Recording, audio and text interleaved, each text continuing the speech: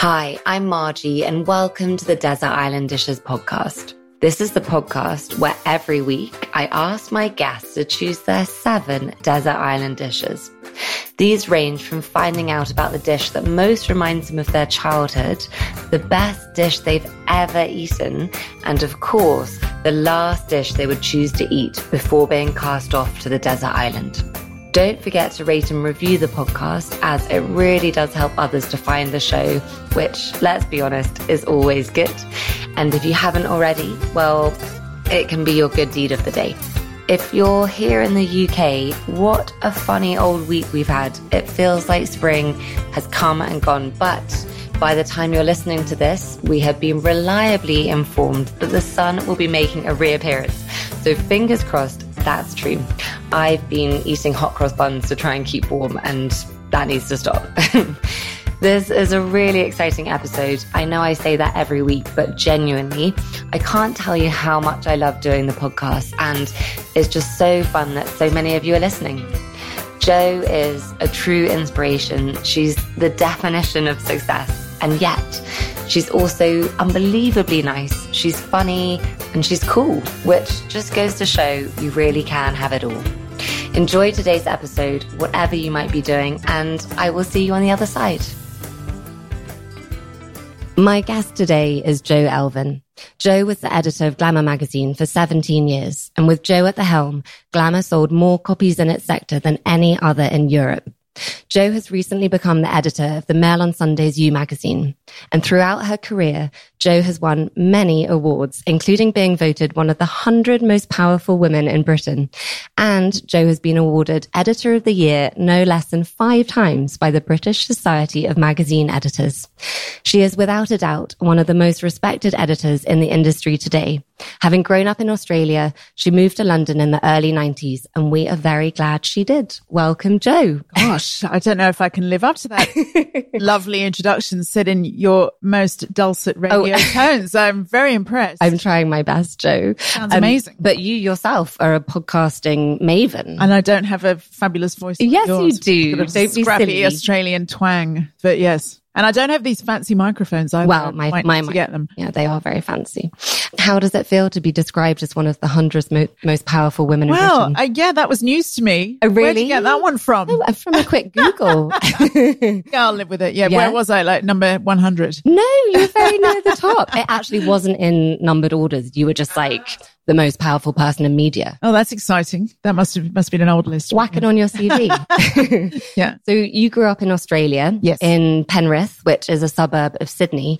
Yes. And you describe it as being a bit like Essex. Well, in that it's, it's about an hour west of Sydney. Okay. And it's not cool. Sorry, Essex. But I'm with you in solidarity. Were you waking up to sort of beach views every morning? No, not at all. No, exactly. That's, it was the very flat suburban industrial, although not that far away from, some people might know, the Blue Mountains. Oh, yeah. Oh, right. But I didn't wake up to mountain views either. You sort of like in a flat sort of valley of, yeah, just suburban boxy houses. It wasn't glam. Okay. Yeah. That's the thing about Australia. It's so big, isn't it? Yes. It's enormous. That seems like a good moment to pause and talk about the first desert island dish. And that's the dish that most reminds you of your childhood. Wow. Gosh, there's so many. I'd say it's probably my grandmother's rice pudding. Ooh. Which doesn't sound very Australian, does it? But obviously, I think her parents were English and they came to Australia. I don't know when.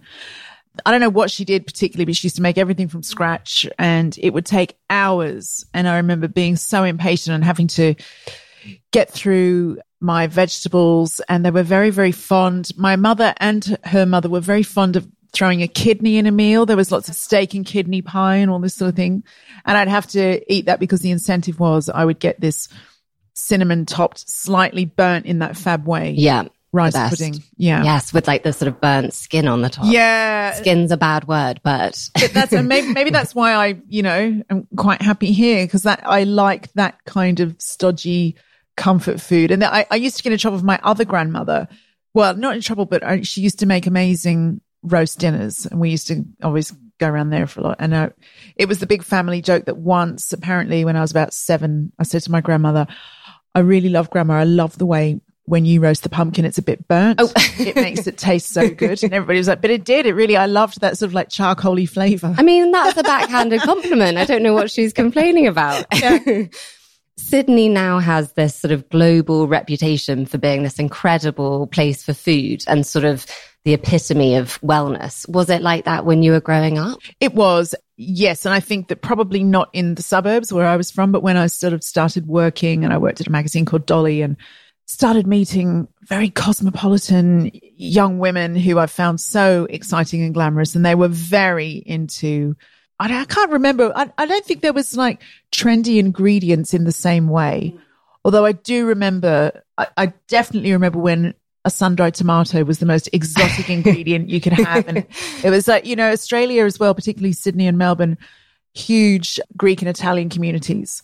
And I maintain that you can't get a better cup of coffee in the world than anywhere besides Sydney or Melbourne. No, it's sort of like and I think it's the Greek influence. That's interesting. And so that was, you know, I hadn't heard of focaccia until I was about 20 years old. You know, there was all those sort of like Italian deli influences coming in that I think Australia was a little bit ahead of the curve in terms of those sorts of influences coming in. And then, of course, it's so near Southeast Asia. So Thai food was always enormous when I was growing up as a kid. And it was like McDonald's in Australia. You couldn't move. It was like a Thai restaurant every 3 steps. Oh, good problem to have. And all fantastic. So and it was really surprising to me. I mean, we love Indian food in Australia, but it's not as big as it is here. It's much more about Chinese, Vietnamese, Thai. And I don't think that's changed that much. No, that's interesting. That's interesting what you say about the coffee. Because it seems like the Australians are kind of repelling all the big Starbucks and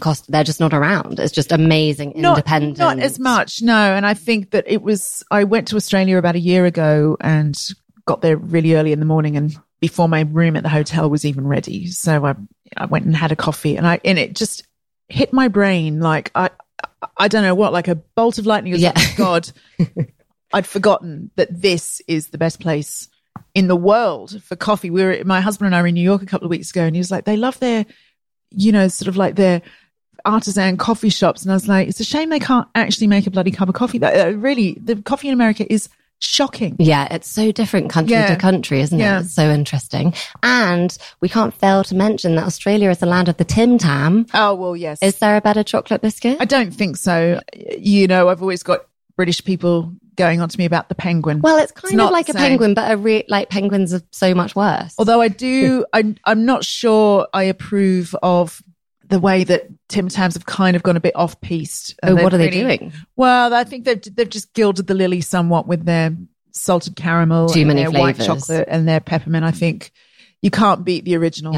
Yeah. Your face has gone really serious. Yeah, I mean, I might abide a double-coated chocolate one. Oh, I think you'd have to let them through. I do think the classic is the way to go. Yep. We need to bring them over here. Yeah. Yes. Well, I think you can get them in, say, Harvey Nichols for about £15 for a pound or something. Yeah. So I only let myself eat them when I'm there. Yeah. When I win the lottery, I'll stock up. So the second desert island dish is the first dish that you learnt to cook.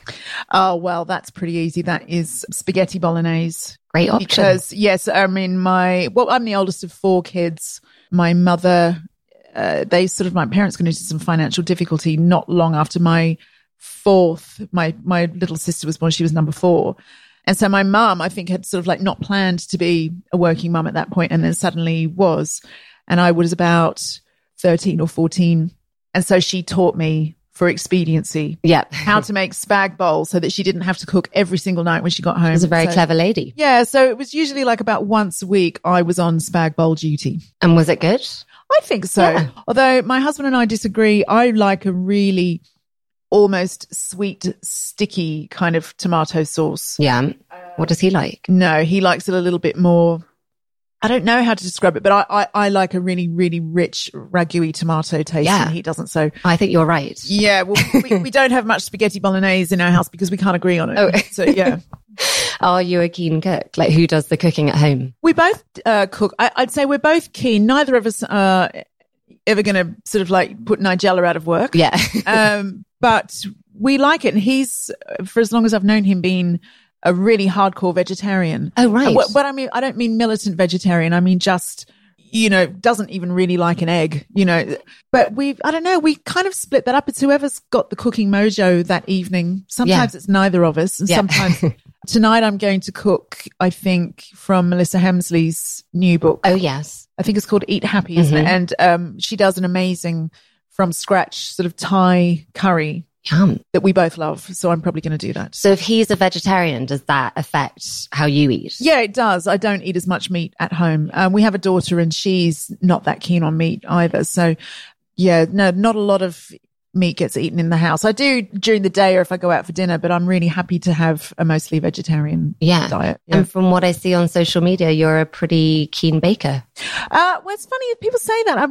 I'm keen. I don't post a lot of food on Instagram because I don't think I'm an amazing cook, but I just find it so relaxing. Yeah. Particularly like it's a horrible day today. If I was at home today, I'm sure some biscuits would get baked. Yeah. And then eaten. Yeah, probably. And that's another reason I don't bake that much because there's only 3 of us and then you kind of feel compelled to eat the whole thing. It's so dangerous. But yeah, I just find there's something I'll never get over about the alchemy of cooking. I'm not the sort of person who pulls things out and experiments. I do like a recipe. Yeah. But I'm always amazed that you just read the instructions and something happens. It's magic. That's really oversimplifying, doesn't it? But it's true. Yeah. Especially with baking. Like, how do those ingredients turn into cake? Yeah. It's so clever. I love that. And I love cooking for people. I think sometimes it's been a roaring success and sometimes you can just tell by the fact that everyone's sort of like just getting through it and not really saying much that perhaps it didn't quite work. Yeah. The moment someone asks for seconds, you're like, yes, it must have been nice. Yeah. No, I always think it's telling when people are polite about one course and then go mad. You're sort of like extolling, the virtues of another one. You think, oh, okay, so they really hate it. That's so true. Yeah. I hadn't thought of it like that. If I was to ask your daughter the first question about the dish that most reminds her of her childhood, what do you think her answer would be? Well, she's an incredibly fussy child. So, who is she? Whenever we go out for dinner, it's burgers and pizzas that kind of tend to feature. What would she say? I don't know. She's not passionate about food. Okay. So yeah, I think that she hasn't found the things that she loves except for junk food. Yeah. Yeah. Well, yeah. Some people never. Sorry, that's not a very exciting answer. No, not at all. You'd have to ask her. The third desert island dish is the best dish you've ever eaten. Now that's a tough one, isn't it? Yep. I think to me, there are so many amazing meals that I've not kind of got the story about the fancy chef who cooked this or that, but I think probably for me it's all about the atmosphere of where you are. And one of the things that does spring to mind is a few years ago, friends and I, there was my friends from Sydney, my husband and I, we both had a sort of like a 12-month-old daughter, and we went on holiday to Italy. And we allowed ourselves one day where we left the babies with the nanny. Yeah. Got a boat to Capri. And I had this magnificent salt-baked cod that we shared. Obviously, my husband had something else, but the 3 of us. And we just sat in this, it was a restaurant on the beach. I can't remember what it was called, but it was sort of like carved out of rock. So it was just the setting. And it was, being a new parent, I really appreciated that free time a lot more than I possibly would have the year before. Yeah. And it's like a moment in time you couldn't recreate because of all of those things. And just without being a downer, one of the members of our party has since deceased. Oh. So it just is just it's such a special memory and a special time. And so I think that's what I associate. It's more about, obviously we've all had amazing meals, but then, I've been starving to death of not eating for 6 hours at the fashion shows, and so a bloody McDonald's is like the best thing that's ever happened. So I tend to just think about what was going on around that meal at the time. Yeah, that's so true. And the people that you're with, that has such a huge effect, doesn't it? So you say that you knew from a really young age, like the age of 14, that you wanted to be a journalist. I wondered, what is it about journalism that excited you so much from such a young age? That's a good question. I'm not sure if anyone's ever asked me that before, actually. I think it was just a combination of things, sort of like the access to the people who are making things happen, the access to people who are all sort of like creating the culture and the zeitgeist and just being part of that. I was never going to be the pop star making the music or the actress on the film star. But so just being part of that interesting world of things like that going on was very, very exciting and glamorous to a teenager, of course. And I think I've always loved the collaboration of coming up with ideas. I love writing. It was that sort of mix of all of those things. And it just felt so, to me, the media is still so exciting, where you get to not only report the conversation, but be part of the conversation. And between this job at You and Glamour, the one thing I really knew that I would miss was having that audience to connect to. I love talking to audiences. Yeah. Yeah. And you seem like such a go-getter, because you worked from a really young age and you knocked on doors and you got out there and you seem to just make things happen. Does that mean you were very confident? I guess I was. I don't know if it was confidence or arrogant naivety. I just don't know. It was like a friend of mine who actually gave me one of my first jobs and is now a friend, wrote a book about her career in the media. Her name's Marina Go. And she wrote about me. I was a very young teenager when she met me, and she wrote something like, this scrappy girl from the western suburbs had the arrogance to think that she belonged in glossy magazines. And I guess it probably was arrogance. I don't know. It's just more stupidity, really. No. I just kind of had that. My parents were very, very good at sort of saying to me, if you want something, you just have to work hard. And my father was very big on lectures about not taking rejection personally. And I think that in other areas of my life, like things like boys and friends and things like that, when I was rejected, I used to take it very badly. But this was the area where I channeled all that energy. Yeah, that's so interesting. Yeah, and just felt like, well, here's somewhere where I think I can just keep going and succeed. So I just wanted to try it. Yeah. If you don't try, you don't know. Yeah. And, so that's why I ended up here. And I look back now and think, I would not move to another country now and with very little money. And yeah, it's very brave. Yeah. Well, I said, again, stupid. Yeah. I think that you just don't think things through in the complicated way when you're young that you do when you're older. Yeah. Something I like to think about is, when you're younger, sometimes you play that game at school where you poll people and say, like, who's most likely to succeed or who's most likely to be famous. If we could go back in time to your school, what would people have said about 12-year-old Jo? I think they would have said, because I was always, I used to get good grades and I was known for taking all that side of things very seriously and known for being a bit of a dork, not being popular with boys, all of that sort of thing. A bit of a dag, as we call it in Australia. What's a dag? Well, just, I don't know, someone unfashionable, unstylish. So I a dag was something to do with sheep's bottoms. Is. Yeah, well, that's where the name comes from. So okay. Yeah, that's the technical term. It's a bit of poo stuck in a sheep's wool. That's a really good crossword clue. But then, so to be called a dag, okay, which is like not a great thing. No. But, I was a dag. And, I don't know. I think a lot of kids go through that, but I was most definitely a dag. And so I thought that as something that, became a popular word over here because of all the Aussie soaps, but I don't think anybody would have said, oh, she will end up editing fashion magazines. I think that people used to say, oh, you'll be successful, Jo. But I don't think anybody, including me, knew what that might mean. They just knew I was good at school. Yeah. So, yeah. So who knows? The most important question of the day is the fourth desert island dish. What is your favorite sandwich? Favorite sandwich? Gosh, I mean, anything with melted cheese on it. I just don't, if you've had me at melted cheese, you could stick it, I don't know, you could stick that on something moldy. I have to be careful not to get incredibly starving hungry, because then all I want to reach for is the comfort of melted cheese. Yep. So is there anything better? No, I don't think there is, to be quite honest with you.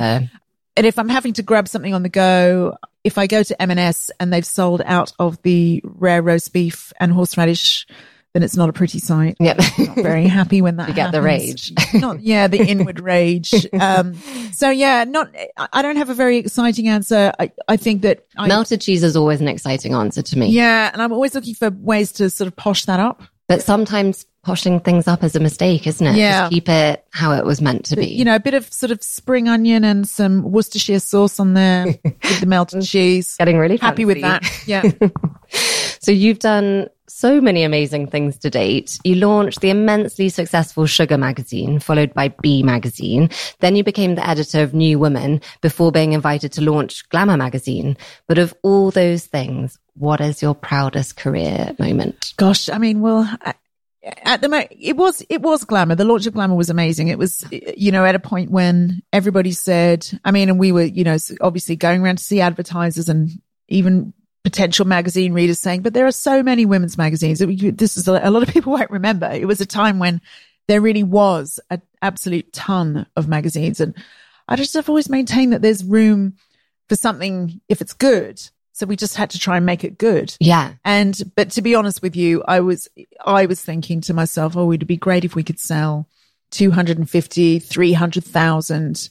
And the first one sold over 500,000. It was extraordinary. I remember them printing a lot and panicking about how many they were printing. Yeah. I mean, you can't really replicate that feeling. And I can't even really describe it. Just the relief and the thrill and the trying to appreciate it at the time. And yeah, because as we know, you know, print magazines are having such rocky times at the moment. So it's nice to remember the good times. Yeah. I'm glad that I did it in the good times. Yeah. When you were asked to take on that role, obviously that's so exciting and you were so qualified, like you've done all of those amazing other things. Were you really confident going into that role? I think you have to have faith and you can't, you have to drive forward and you have to just get on with it and try and do your best. Yeah. I mean, I had the confidence that they were investing a lot in it. They were really supportive of it and they wanted it, Condé Nast wanted it to work. But you're always plagued with, you know, you can have one day where it's all going well and you think you're looking at the board with all the pages and thinking, this is amazing. And then the next day your cover star drops out and you feel despairing. It is a roller coaster. Yeah. Do you ever suffer from imposter syndrome? Oh, yeah. I mean, I think everybody does. Yeah, I think so. But I think that what I tell myself is that everybody does. And, you know, you've got to just keep going because I think that ultimately everybody kind of slightly feels like they're not quite sure what they're doing. Yeah. At some points during the day. And I think, you know, I think it's the people who sort of have those feelings and overcome them and put them to one side. You don't get rid of them. Yeah. But you learn to live beside them and be rational and think, well, you know, no, here's the things that I've done and that I'm good at. And here's what I've done today that's pretty good. So yeah. Those are very wise words, Jo. Well, I think that I'm not always good at having perspective. You can ask my husband, but it's ultimately you just have to look at the track record and take a moment in the here and now and think, is there really a disaster happening here and now? No, there isn't. Yeah. Actually, it's fine. Yeah, that's so true. Yeah. After having been at Glamour for such a long time, it was 17 years, and now you have a new job being the editor of You magazine. When you started that, did you have that back to school feeling? Oh, yeah, 100%. And when you stopped at Glamour, was there anything in your mind that was like, maybe I'll retrain as an accountant and just do something different? No, when I stopped at Glamour, I think I was just thinking, you know what, I'm just going to stop. Really? I didn't, not forever, but just I wasn't trying to fill the hole immediately. I was just like, you know, maybe you should just have a break and just have a think break about it. And, you know, if this hadn't come along, I may well still be on that break, but it was such an opportunity. You know, everybody else has been here sort of 15 years and I'd been at my old job for about that time. I'm enjoying being challenged again, but it's like they're getting used to me and I'm getting used to them. It's a really interesting time. It's such a big adjustment. Yeah. Definitely. And you have to just, I don't know, be patient with it, I think. Yeah. Also such a big adjustment and quite unusual to sort of come into that, you know, you're the big boss, but you're feeling like the new person. Like that was quite an interesting dynamic. Yeah. I think you just have to get on with it and as much as possible be the person and the leader that you want to be and just be as communicative as you can and be as clear as you can about what it is you want to do with this title. Yeah. I think that's all, you know, as long as people as long as people feel like they understand what you're going on about. Yeah. I think they're respectful. So yeah. I think in a nutshell, that just sums up why you're so good at your job. Well, I hope I am. We'll see. Yeah. Well, you are. The fifth desert island dish. What is the dish you eat the most often? Yeah, I don't know, actually. It's probably a range of sort of peasanty dishes. It's a range of like, you know, a chickpea stew or something like that. My husband's very good at sort of rubbish pot vegetable concoctions with rice or like a fridge forage. Yeah, exactly. We're very good at, you know, using all the ingredients. We try to anyway. Yeah. Probably that. I mean, I'm so dull really. Because I'm not dull at all. The thing is I don't know. I like to know exactly what I'm eating. So I'd rather just have some grated carrot on some lettuce and a side of chicken than reach for a packet of something. Do you know what I mean? It's like so I'm not really a ready meal person. I'd much rather have something that, even if it's like the other night, I just really was so tired and so stressed after the day, and I was home on my own and I didn't really want to cook, but I made a vegetable frittata with some eggs. Do you know what I mean? And that takes like 10 minutes to do. So I'd rather do that than and you get go and get a takeaway. Yeah, you get your 10 minutes of meditation. Cooking. Yeah. So I know that this is probably a cliched question to ask you about The Devil Wears Prada, but with Miranda Priestly, everything I know about you and everything I've heard about you, that's the complete opposite of how you are as a boss. Yeah, but I think it's the complete opposite of how most magazine editors are, if I'm honest. But I wondered, was there any part of you that sometimes thought that might be quite fun? To just act like that. Yeah. I mean, I do hear certain stories and think, God, I wouldn't dare. Yeah. I joked before I came, you know, if people knew anybody at You Magazine, I'd say, tell them I'm terrified. But then you hear, like, there was a rumor going around that I banned food from the office. Oh. And I don't know where that came from. That's a very random rumor. And on my first day, I put on Twitter, they all seem really, really nice at this new job, but there's a worrying lack of snacks. Oh. And the deputy editor said to me, I just burst out laughing when I read that, because we had heard that you don't like food in the office. And so we all sort of like we'd cleaned it all away. Who started that rumor? I don't know. She won't tell me where she heard it. So random. But, so I thought that was interesting that I don't know where that's come from. It's anyone who knows me knows that it's the total opposite. I'm always the one going, who's got biscuits, you know? And so to set the record straight, you're very much in favor of snacks. Yeah. So, and I isn't it funny that I think with particularly that Miranda Priestly myth, I think for some reason people want to project that sort of persona onto magazine editors. And I don't know why. Yeah, that's so true. Yeah. I think that is what it is. So I love talking about people's successes, of which you've obviously had many, and it's seriously inspiring. But I do also like to hear about things that may not have gone completely according to plan, as I think that can be equally as inspiring. And when I was researching you, I found an article from many, many years ago where you talked about what you thought was your biggest career mistake. Oh, right. And it was back when you were editing Sugar magazine and the Spice Girls wanted to be on the cover. Oh, gosh, yeah, that's ancient history. Could you tell us about that? Well, it was just, you know, what was I? It was like 95 when they sort of were emerging. Yeah. And I'd gotten a call saying, you know, would you put this new girl band we've got on the cover? They're going to be huge, Joe. Trust us. I mean, the thing is, you hear that 50 times a week from PRs. And at the time, I'd come from TV Hits magazine to this job at Sugar and it was true. It was a fact that only boy bands and boys on the cover sold those pop magazines. That's so true. So I said, no, I mean, I didn't know who this band was. They were very new. It's like, it's like launching a business every month, putting that person on that cover. So I said no. And it was probably about 8 weeks later, I was in Northern Ireland for this event we were doing for readers. And the crowd control was just not happening. And these kids were just going wild in this shopping center, like, because we were giving away free stuff. And, you know, we were sort of like we were being stampeded. And the security guards weren't really helping. And I'd sort of like was begging for more help with crowd control. Yeah. And by coincidence, over the tannoy on the music on the shopping mall, Wannabe came on.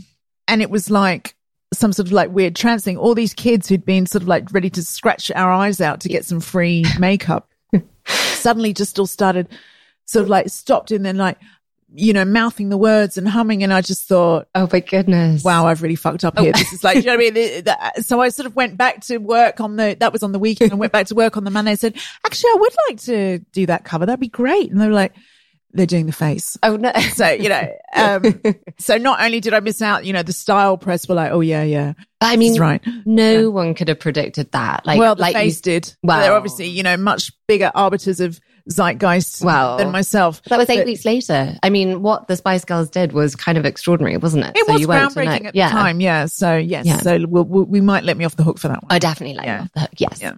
I want to know the 6th desert island dish. That's your go-to dinner party dish. Yeah, I don't know. I mean, because my husband and I tend to really share the duties on this. My go-to dish is his, because then he does all the work. Oh, ideal. Okay, what's that? He makes is it called spanakoptica? The Greek kind of feta and spinach pie. And I never get sick of it. No, that's delicious. I'm feeling really quite starving thinking about it. Yeah. He serves it.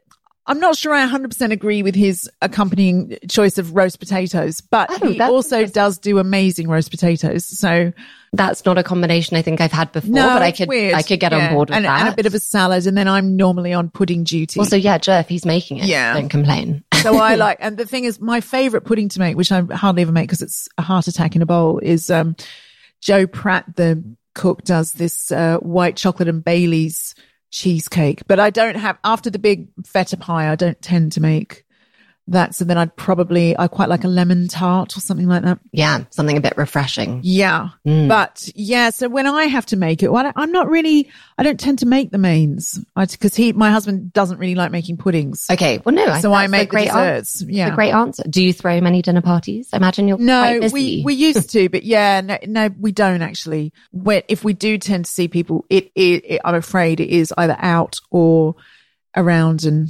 having a curry. Don't be afraid that. I think will make people feel a lot better. I think if you are doing all of this I do like doing it, but I don't know. This is like the weekends we're speaking of having a child now. The weekends are so busy with all her stuff that it's very rare now we stop and think. Because also, if you want to have a dinner party, typically with friends all over London, you've got to really plan it in advance. Yeah, you really do. And then nobody really wants to commit in advance. Yeah, that's so true. And then when it comes to it, you don't know what's going to be happening that week. So we're much more ad hoc, spontaneous, come around and have a curry type people these days. Yes, nothing wrong with that. I feel as the former editor of Glamour and the editor of You magazine, you have your finger firmly on the zeitgeist. What are your favourite places to eat in London? Oh, God, I knew you were going to ask me. Do you have a favourite restaurant? No, I don't actually. Okay. Although I do love, and it's not new and zeitgeisty at all, but when I really want to treat myself, I love the schnitzel at the Delaunay. Ooh, I just absolutely love it. I never thought I liked cucumbers until I was introduced to their pickled cucumbers. Oh, yeah, and they're just divine. I've been so busy with this job. I'm afraid I'm going to very much disappoint you on my zeitgeisty finger on the pulse. It's a myth. No. But I'm loving, because I'm new to the Kensington area. So I'm loving things like Clark's, which I never used to. Oh, yeah. That's where I trained as a chef. Oh, wow. Yeah, it's so good. It's really good. Right. We're on to the final 7th desert island dish. It just feels like real pressure. The last dish you would choose to eat before being cast off to the desert island. I think it would probably be everything I normally deny myself. So nothing particularly fancy, but it would probably be a hamburger with several kinds of cheese, with a side of sausages, with with a side of sausage. Yeah. Just all the things I'd sort of deny myself on a daily basis. I like it. What else? Yeah. I'd probably have to pack these lovely salted caramels that you've given me. Yes. And I would definitely wear drawstring pants so that I could then fit in the ultimate rice pudding. Oh, yes, of course. Oh, my goodness. Then I would, somehow channel my dead grandmother to get her to make it. Yeah. Do you have your rice pudding with jam? No. Oh, no. Don't talk rubbish. Oh, sorry. So just as it is. Bit of cinnamon on the top. Yeah, okay, right. Yeah. Have you ever tried it with jam, or is that a very No, I just think that sounds really odd. Okay. Yeah. Okay, let's move on. You're allowed to take with you one luxury item. It can be anything you like. Do you know what it would be? And I'm so common, but I think it would be this sweet from my childhood called Space Food Sticks. Ooh. They're really... What are they? I'm sure they're rubbish. They're sort of like these strange... They used to market them as, something that real astronauts would take into space. That advanced Australian space program. Like the space ice cream. Yeah, but it's just like 2 little sticks of nougat. Okay. With like very chewy consistency, almost protein bar consistency, with a very, very strong caramel flavor. And I haven't had one since I was about 14 years old. And every time I go to Australia, I live in hope that they've brought them back, but no, they've discontinued them. Well, Jo, I will find them for you and we will ship some endless supply to the island. It's so common of me to want that. But that would be, that taste of my childhood would make me so happy. I love that of all the items in the whole world. That's really embarrassing. I mean, if you ask me tomorrow, I might say something else. No, I love it. I don't know. Yeah. No, done. Thank you so much for letting us hear your desert island dishes. How amazing is Jo? I love chatting to her and I've fallen back in love with rice pudding since our chat. Although, don't tell Jo, I have it with dollops of jam. Don't forget to come and find me on Instagram. I'm at Made by Margie. I share lots of recipes, various foods I'm enjoying. Be warned, it may also contain sausage dogs. And I often waffle and prattle on Instagram stories, and I'd love to see you there. Thanks so much for listening, and I will see you next week. Bye.